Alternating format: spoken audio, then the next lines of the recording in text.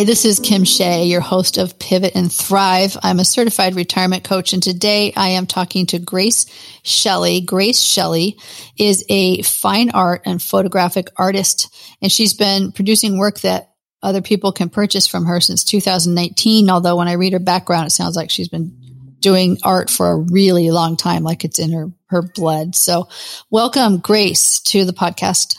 Thanks so much. It's really great to be here with you, Kim. Thank you. So tell me about your background. You're not from California, right? I am not from California. I was born and raised in the great state of Alaska. I was born there in 1950 before it was a state. Oh. And Alaska was, it was like 10 years behind the times because it really was at that point the last frontier.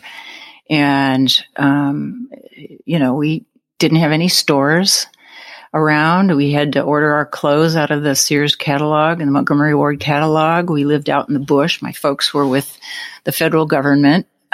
They were FAA communicators, and they'd gone up there after the war in 1946. And the edict was go forth and multiply. So they went up there, and they had 3 of us kids, and I'm the middle one. And we moved about every 3 years. We moved from field station to field station because that's the way you moved up in the government hierarchy. Got a better job at the next place. And I remember the way it went usually is my dad would come home from work in the evening and he'd make the announcement. It's like, well, we're gonna make a move here pretty soon. Or maybe we will if I get the job. And I bid on a job in Cold Bay or Northway or, wherever it was. And so then the questions would start. How many kids are there? And, how many, what's this and what's that? And it was all very exciting. And next thing we knew, the DC-3 would fly in and pick us up and all of our belongings and things. We lived in government housing, so we didn't have to pack furniture or anything like that. Or pots and pans, everything was furnished in the government housing, and away we'd go to the next place and new adventures. So it was quite exciting, and it was a wonderful place to grow up. It was just beautiful nature, and that's one of the things that still inspires me today in my art and my painting and my photography is water and mountains. And, down here in Southern California, it's the succulents and the cacti and the ocean. And, so Alaska was really, formative for me. It sounds like it. It sounds like it's really beautiful. Did you mind moving every 3 years, or was it truly exciting to you? It was normal. It was just, it's just what we did. But I do remember when I was about 12 and I realized that my mom was born and grew up in the same house and didn't leave until she went to college. And it was like, you were in the same place for all that time? I mean, I just could hardly get my head around it. It was crazy. It's different. And it was exciting. It was exciting to go to a new place and meet new people and do new things and see new things and stuff like that. And like I say, it was normal. So, and we'd get there and we'd know that it wasn't going to be forever. And then we'd move on to the next place. And when we got to high school, when my brother got to high school, we had to move to a town that actually had a high school. Because so many of those places, there was no secondary school, and we were either in 1-room or 2-room schools. 1-room schools were grades 1 through 8, and the 2-room schools were 1 through 4 in one classroom, and 5 through 8 in the other. And it was an interesting childhood for sure. Yeah, it sounds like it. No TV, no regular radio. Really exciting thing was getting the box from the regional library. They'd send us a questionnaire and they'd say, okay, what do you like to read? And so, each one of those kids would write our names down and, do you like mystery or fiction or nonfiction or technology, or what do you like? And so then the box would come and it would be like Christmas Day or something. It was just really, really cool. It was like, yeah. That sounds pretty wonderful. Yeah. And it seems like there was always a community hall where they'd show a movie once a week, and it would be, folding chairs set up in a community hall room with a, screen, and there'd be a projector, and they'd roll the first reel, and then they'd have to stop and turn on the lights and then put the next reel of the film on, etc. So got to see movies, but it was old time stuff. Yeah. Yeah. Well, so how, so it inspired you in terms of your art, it sounds like. And, and then I read that you ended up going to an interior design school. Do you think that was inspired from living in housing where it sounds like it wasn't really about your design in houses, because you just inherited whatever you got in the house, right? Whenever you moved to a new house. Yeah, exactly. I actually didn't go to interior design school. It was, I went to the University of Idaho, and it was, we didn't have counselors back then, college counselors. I just went where my mom went. And, I got there to the University of Idaho, and I was majoring in art because I thought that I wanted to be an interior designer. And, I think living in that government housing did inspire me to want something more. I mean, and as I said, we didn't have TV, and we learned about the world from magazines and that kind of thing, and just seeing beautiful homes and interiors and, exotic places, Europe and, all the rest of it. It was like, I actually couldn't wait to get out of Alaska. I just so wanted to see New York and Paris and go to all these amazing and interesting places. So I was only at the University of Idaho for a couple of years, and it was like I kept looking around. And it's like, what am I doing here with all these cowboys? This is not what I had in mind. So I left after 2 years, and I majored in art, but I've never been able to really draw or do anything like that. I just like color and design and those kinds of things. So I'd started painting when I was first in high school. And so I had that I liked to do. And I knew that I just loved art. And so I left the University of Idaho, went back home for after my sophomore year. And I was saving up money so that I could go to San Francisco and be a travel agent, because then I knew I could travel and maybe I'd, get to touch and see some of those things that I'd always yearned for. And I met this young man that summer, and he was from California, and he came through looking for adventure, and he found me, and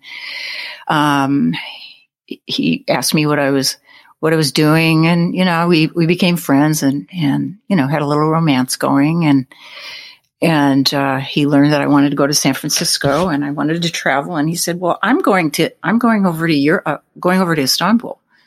Why don't you come with me? And I said, well, what's in Istanbul? And he said, well, an old teacher of mine lives over there, and he and his wife are there. And I just thought it would be a really fun adventure. Let's hitchhike across Canada and go to Europe.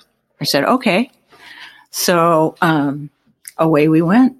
And we ended up getting married in Istanbul. We spent 3 months there. We hitchhiked all over England from the bottom up to Scotland, and went over to the continent and hitchhiked over there. We went to Amsterdam and saw the Rijksmuseum and so many more other Rembrandt Museum and other things like that. We went to Paris and saw the Louvre. Ended up in, as I say, in Istanbul, and we were there for 3 months and went to see the Blue Mosque. And oh my gosh, what an exotic and amazing place that was, coming from Alaska. That was something else. I'll bet. That was really incredible. And, the covered bazaar, and it was just so rich and amazing. And so we got married there and had a civil ceremony, and flew back to the United States and not long after that, I was pregnant, and we moved back to Alaska, and that's where my folks were, and we lived up there for a while. And anyway, we did get to travel a bit and see those museums, and and he was an adventuresome guy too, and we moved a lot, so we've lived in a lot of places. We lived in Alaska. He couldn't deal with the winters, so we only ended up there one winter, and then we started moving south, and yeah. It must be hard for somebody coming from California to live there. I mean, you either love it or you don't. Exactly. Yeah. No, I took him out one day when it was freezing cold, and the temperatures kept going down and down and down. I said, "Hey, why don't we go for a walk?" So we go out for a walk, and we're walking out down the road, and he sniffs. He goes like that, and it was so cold his nose froze. Stuck together, and he's like, "Oh my God, my nose is frozen." And I think that was that pretty much did it. It's like, nah, this is not for me. This is not for me. So we began our move south, and we lived in Idaho for a while. We had a restaurant there, and that was fun. That was great fun. And I was always finding things to do in the communities that we lived in that were somehow connected to creativity or art or whatever. We lived in a little town in Oregon for a while, and we had a 100-year-old farmhouse, and I decorated the farmhouse with great big murals on the walls and clouds on the ceiling, and the upper room where it had the sort of slanted ceilings and stuff like that.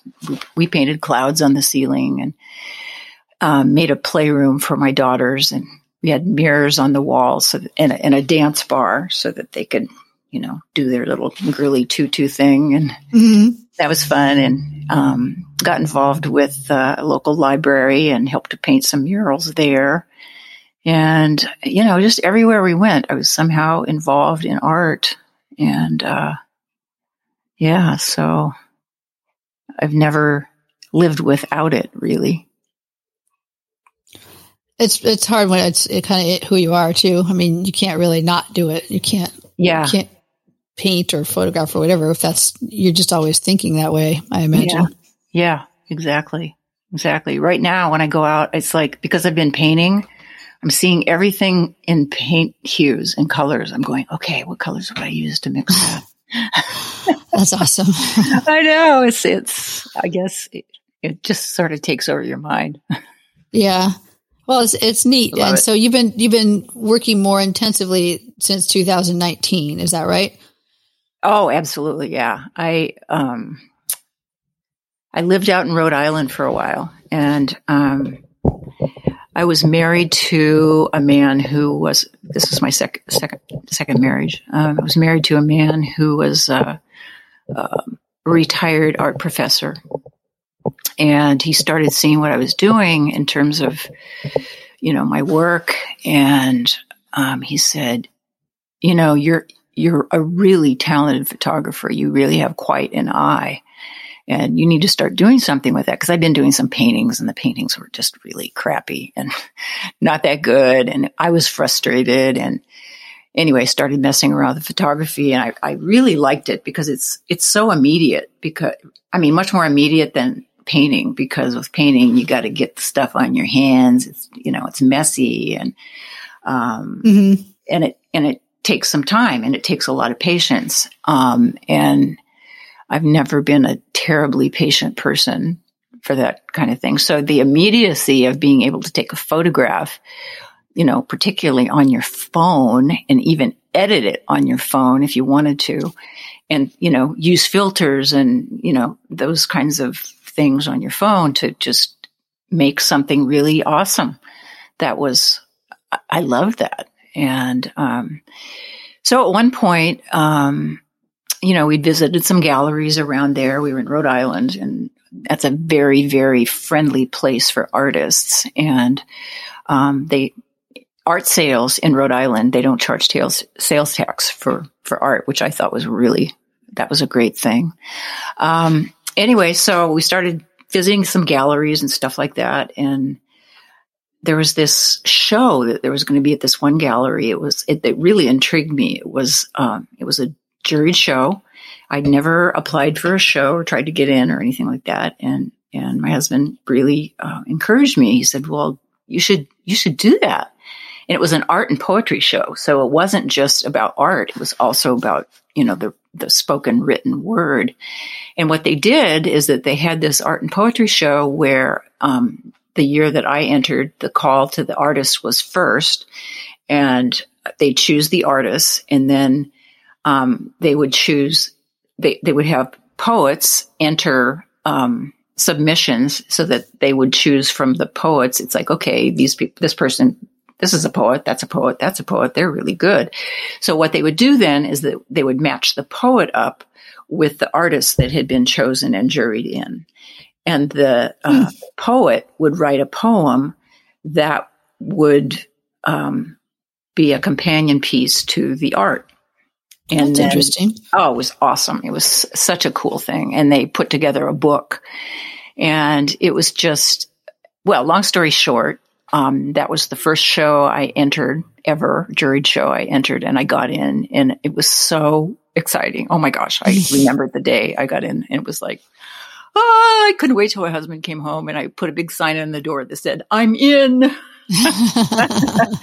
he came home, and of course he was excited too, because he knew that, first try getting into a show on your first try was a pretty darn big deal. And so he was so excited for me, and I was thrilled to death. And it was wonderful. They made a book out of as I said, they made a book out of the poetry and the art and the show. And the book was chosen later to go into the Poetry House in New York City, which was very exciting. I have a, I'm in a book in the Poetry House in New York. I always wanted to go to New York. And the other thing about living there is that we had that proximity to New York. So I was able to travel to New York. We traveled to New York together. And so I learned the train, how to get on the train and go to New York City and ride the subways and, all that big girl, big city kind of stuff. It was really fun. And it's like, you can take the girl out of Alaska, but you can't take Alaska out of the girl. It's like, I'm always just very wide-eyed and sort of like, there's that little part of me that's still that bush. I call her bush girl. And, I became a member of the Museum of Modern Art as an artist member. And what that allowed me to do was to get, first, I could get special entrance to new exhibits and stuff like that. And I'd just hop on the train, and in a couple hours I'd be in New York and could go to those shows. And of course there were so many other museums there and stuff like that too. So it was like, this was a dream realized. It was just so great. It was really, really thrilling. So that was back in 2017. And then, my husband died, moved out here, and moved in with my daughter here. And I was going to stay out there. I was looking for a place to live, like in a loft in Providence or something like that. Providence, Rhode Island is a very, very artsy, really, really cool community. They've taken all those old fabric mills and made them into art lofts and things like that. And they had cool. art co-ops. And it was like, I'll get, I think I'll move into one of those art co-ops or something like that now. And, nothing was happening. Nothing was kind of coming to fruition. And so I packed everything up and, I was talking to my daughter along the way, and she said, Mom, you need to come out here. And I said, I don't know if I want to be back in California. I don't know. And she said, well, just come out here and try it out. So I came out here, and they had bought a little trailer and they had it in the driveway, and they said, Mom, if you come here, you can move right in here. You can live in this little place. And they're remodeling the house, and they were going to make it bigger and all that kind of stuff. And they said, you can live in the little trailer here. And it was like, so I said, okay.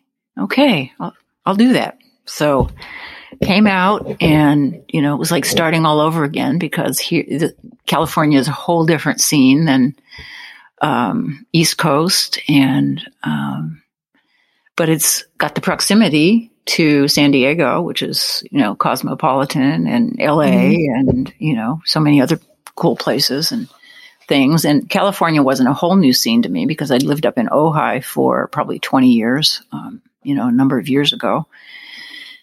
But, you know, what was really, really new for me was checking out the art scene here and trying to figure out how it all worked, and, you know, where did people show, and where did they buy their art supplies, and what was the best place to get this, and how did you do that? And so I joined a little organization called the Carlsbad Oceanside Art League, which it's an artist co-op gallery, and that was a wonderful way to become acquainted with the art scene here, local artists, and, you know, everybody there was so welcoming and so friendly, and made some friends there and started showing there, and I started winning prizes for my photography in the shows there, and so that was heartening and confidence lifting, and then eventually I started venturing out a little bit more, and I joined the Oceanside Museum of Art,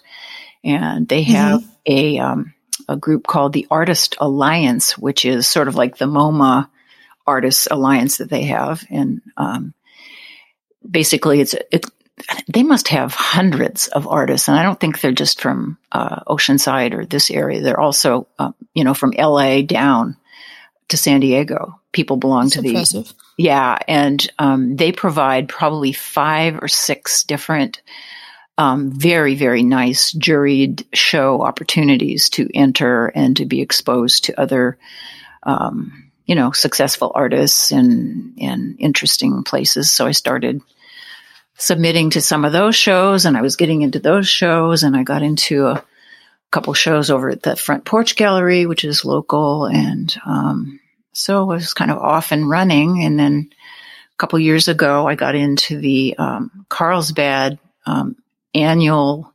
No, it's not annual. It's a biennial juried show, and I got into that, and that was a really big deal. I just was so tickled that I'd gotten into that, and that was wonderful. So, and then at one point, I decided my daughter asked me. She's my business mentor, so she asked me, "So, what are you going to do with this art? Is this just a hobby, or are you going to do something with it?"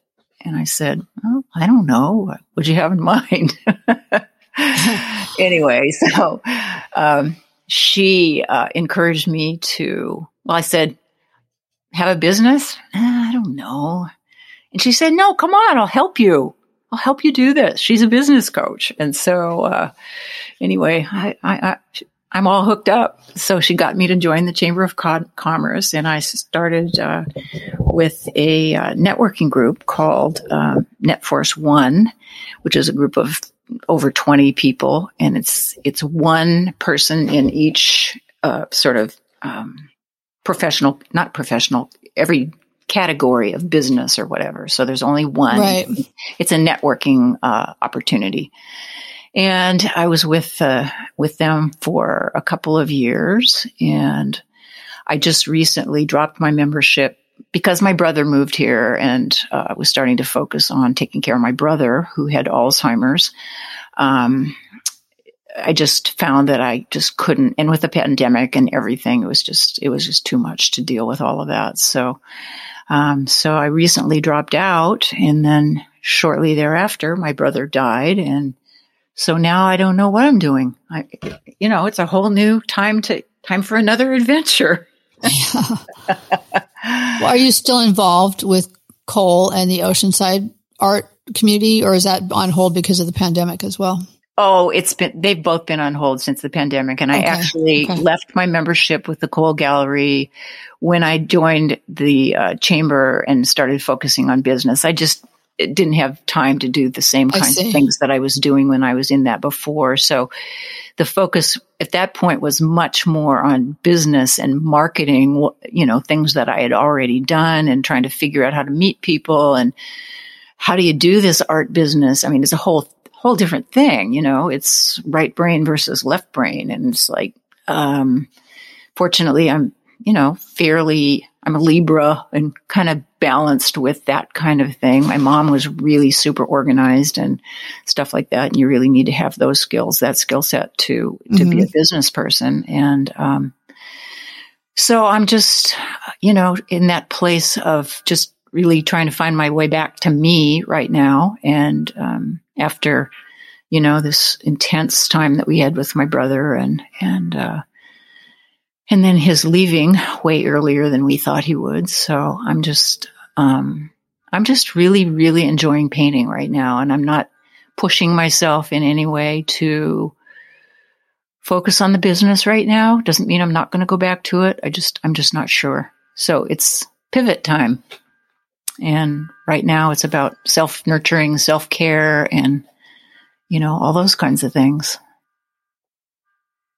That sounds wonderful. It's really impressive just the way I guess you've been raised that way, but you've been changing and pivoting from the time you were small. It's just, here's where we're going. Here's what we're doing. And then you've continued to do the same thing your whole life. Yeah. It's very impressive. It's very courageous. I mean, to me, I'm not a mover. Like, I don't mind moving within my community, but I'm not a person who's going to pick up and go move across country. That, I admire that very much. What advice would you have for somebody who's moving, especially when you're older? For a lot of people, that can be really disastrous, because if they don't know people where they're going and they don't know how to get to know people when they're moving, it's really hard on them, and it can be very stressful and cause illness because they just it's too much. So what tips do you have for somebody who is moving after they've retired?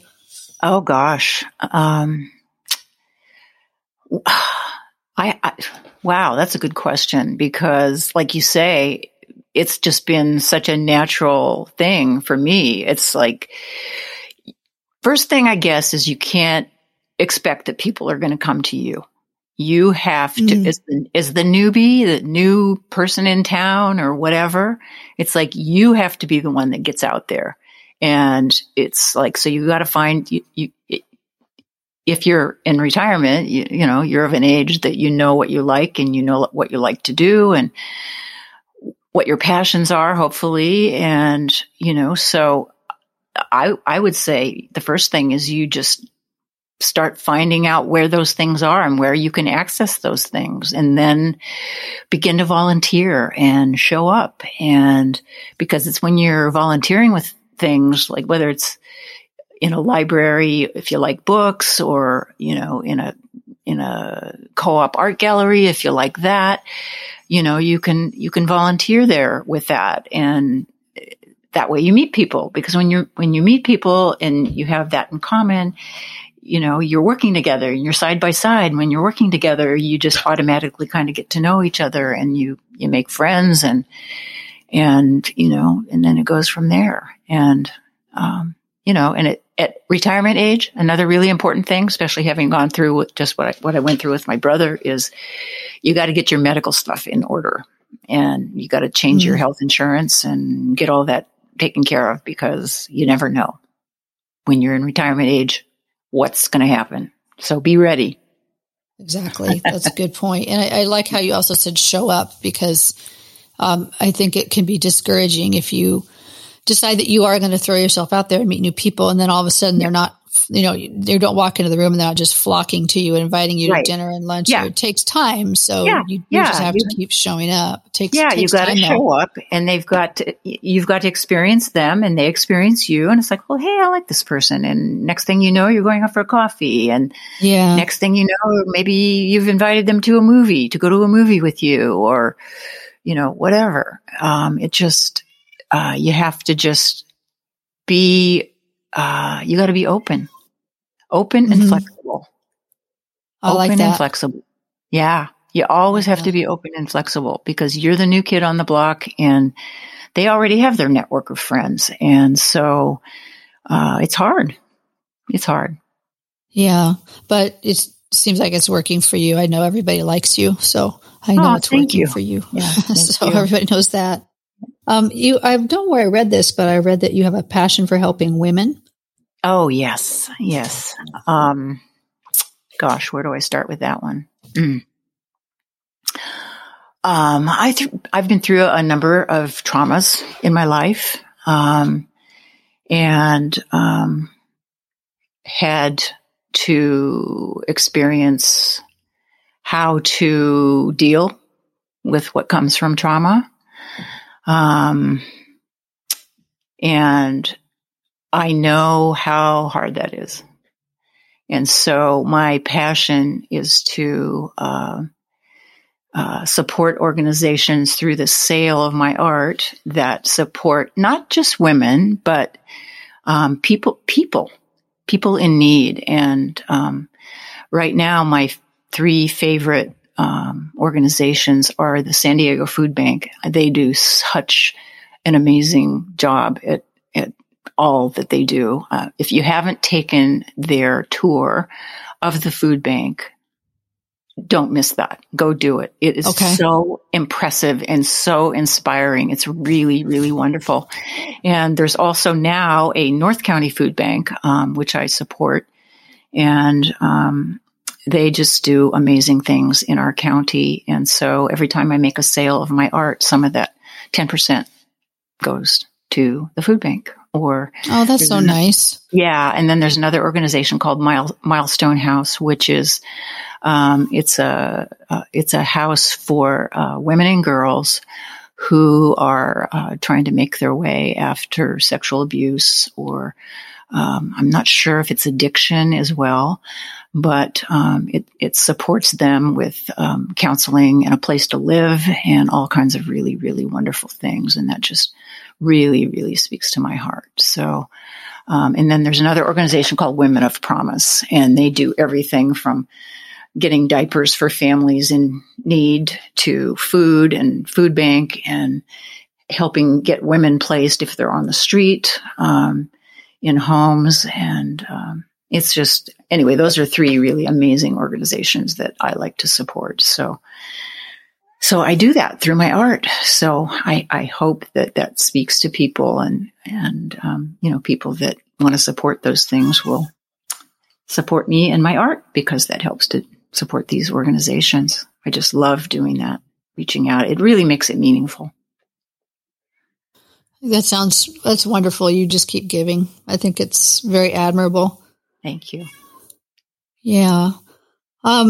So we talked a little bit before we started recording, but if you wouldn't mind sharing while we've got it recording here, you was talking about some of the people that you have really made very happy with your art, that have really just loved what you've done. Would you mind sharing some of those? Oh, I'd love to share. Well, since I'm primarily a photographic artist, I really enjoy processing photos after I'm finished with them. I mean, you can shoot a raw photo, like a picture of a lily pad in a pond, and, you get pictures of the mud, and you get the lily, but you also get the mud and the specks and the bugs and, all that kind of stuff. And to make a beautiful picture of a lily, you have to process it so that you're erasing the bugs, and you're smoothing out the mud, and you're raising the color, and, all these different things. And, other photographs are like that as well. You process them. And so I've become a real expert at processing photos, and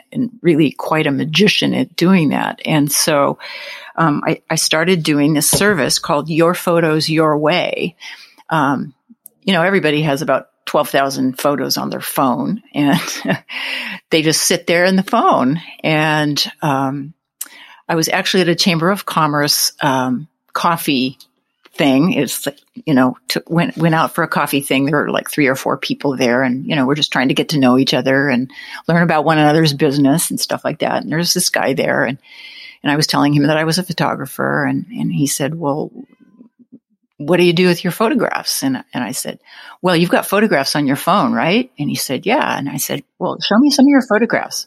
And he, pulled his phone out, and he was showing me some photographs, and And I said, which one's your favorite one? And he pointed to this photograph it was a picture of it was a desert in the dawn light of the morning. So it was like pink and kind of orange. And there was this hot air balloon on the ground in this photo. And I said, wow, that's a really cool photo. Tell me about the photo. And he said, oh, well, it was my wife's birthday last year and we were over in Morocco and her, wish for our honeymoon was that, I would take her up in a hot air balloon over the desert and the dunes. And I said, oh, wow, that's so cool.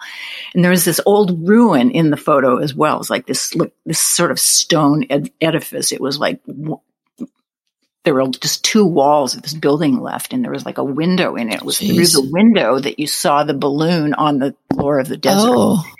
And so I was telling him, and I said, I could take that photo and put that on a piece of canvas for you, or a piece of metal, a piece of acrylic, and make a really, really beautiful memory for you and your wife of that anniversary experience. I think I said honeymoon, but I think it was their anniversary. So, and he said, oh, wow, that's so cool. So we went back and forth over the next couple of weeks, about what size of photograph he wanted. I went over to his house and he showed me where he wanted to put it. He said, well, I think I want, 14 by whatever size. And so I had brought that over, a cardboard template of that size, and he showed me where he wanted it. And I said, I don't think that's going to be big enough. And so I put the template up there where he wanted it. Sure enough, it wasn't big enough. So we decided on a bigger size. And then I went away and I ordered it and got it and brought it back. And the next time I heard about that was at this art opening, down at the Hera Hub, last March, just before the pandemic hit. And he was there, and the organizers of the art show had wanted all of us artists up in the front of the room at one point in the evening, and we were having kind of a panel where we were each talking about our art, and then we were taking Q&A from the audience and this and that. And so when it was my turn, I was talking about this Your Photos Your Way thing that I do. And I said, oh, and there's a person that I did a photo for. I said, I'm going to let him tell you about, I said, Lee, would you mind telling people about your experience? This guy's really big, and he's a former Marine, and just really big, macho, tough guy. He starts talking about this photograph that I did for him, and he starts crying about the photo. It was just so amazing and so wonderful. And it's like, oh my gosh, I started crying too. It was really crazy. That's so sweet. Wow. Yeah, it was wonderful. And then there was another photograph that I did for a couple who'd been on a vacation in Hawaii, and I enhanced a photograph of them. And it was a photograph that didn't look like anything to me. It was just it was a picture taken from a balcony of the two of them on some grass, and then there were palm trees in the ocean in the background. And they were, you could barely see them on the grass. And I kind of thought, well, okay, they like the photo. This is not for me, this is for them. So enhance the photo. So I enhanced the photo and I printed it up in the size that they wanted. And she ended up giving that to him for Valentine's Day. And they went to the same church that I did. And I ran into them at church after I'd gotten the photograph for them. And it was like the week after Valentine's Day when I saw them. And the husband came up to me and he said, oh my gosh, that photo you made, that was so amazing. We were having this really intense, amazing, healing conversation on the grass there in that picture. And it's like, I didn't know that when I made the picture, but it was just like, and he said, it's just so meaningful. Thank you so much. And, once again, it was just great.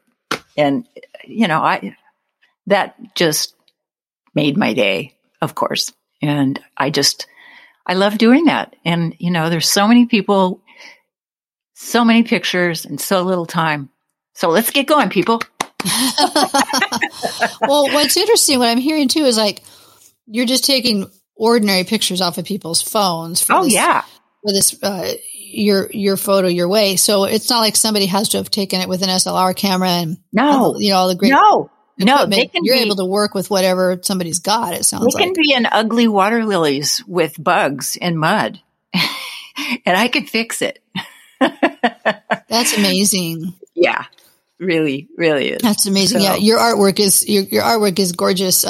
You all should go to her website. It's graceshelleyart.com, and it's GRACE. Shelley is SHELLEY, and then art.com.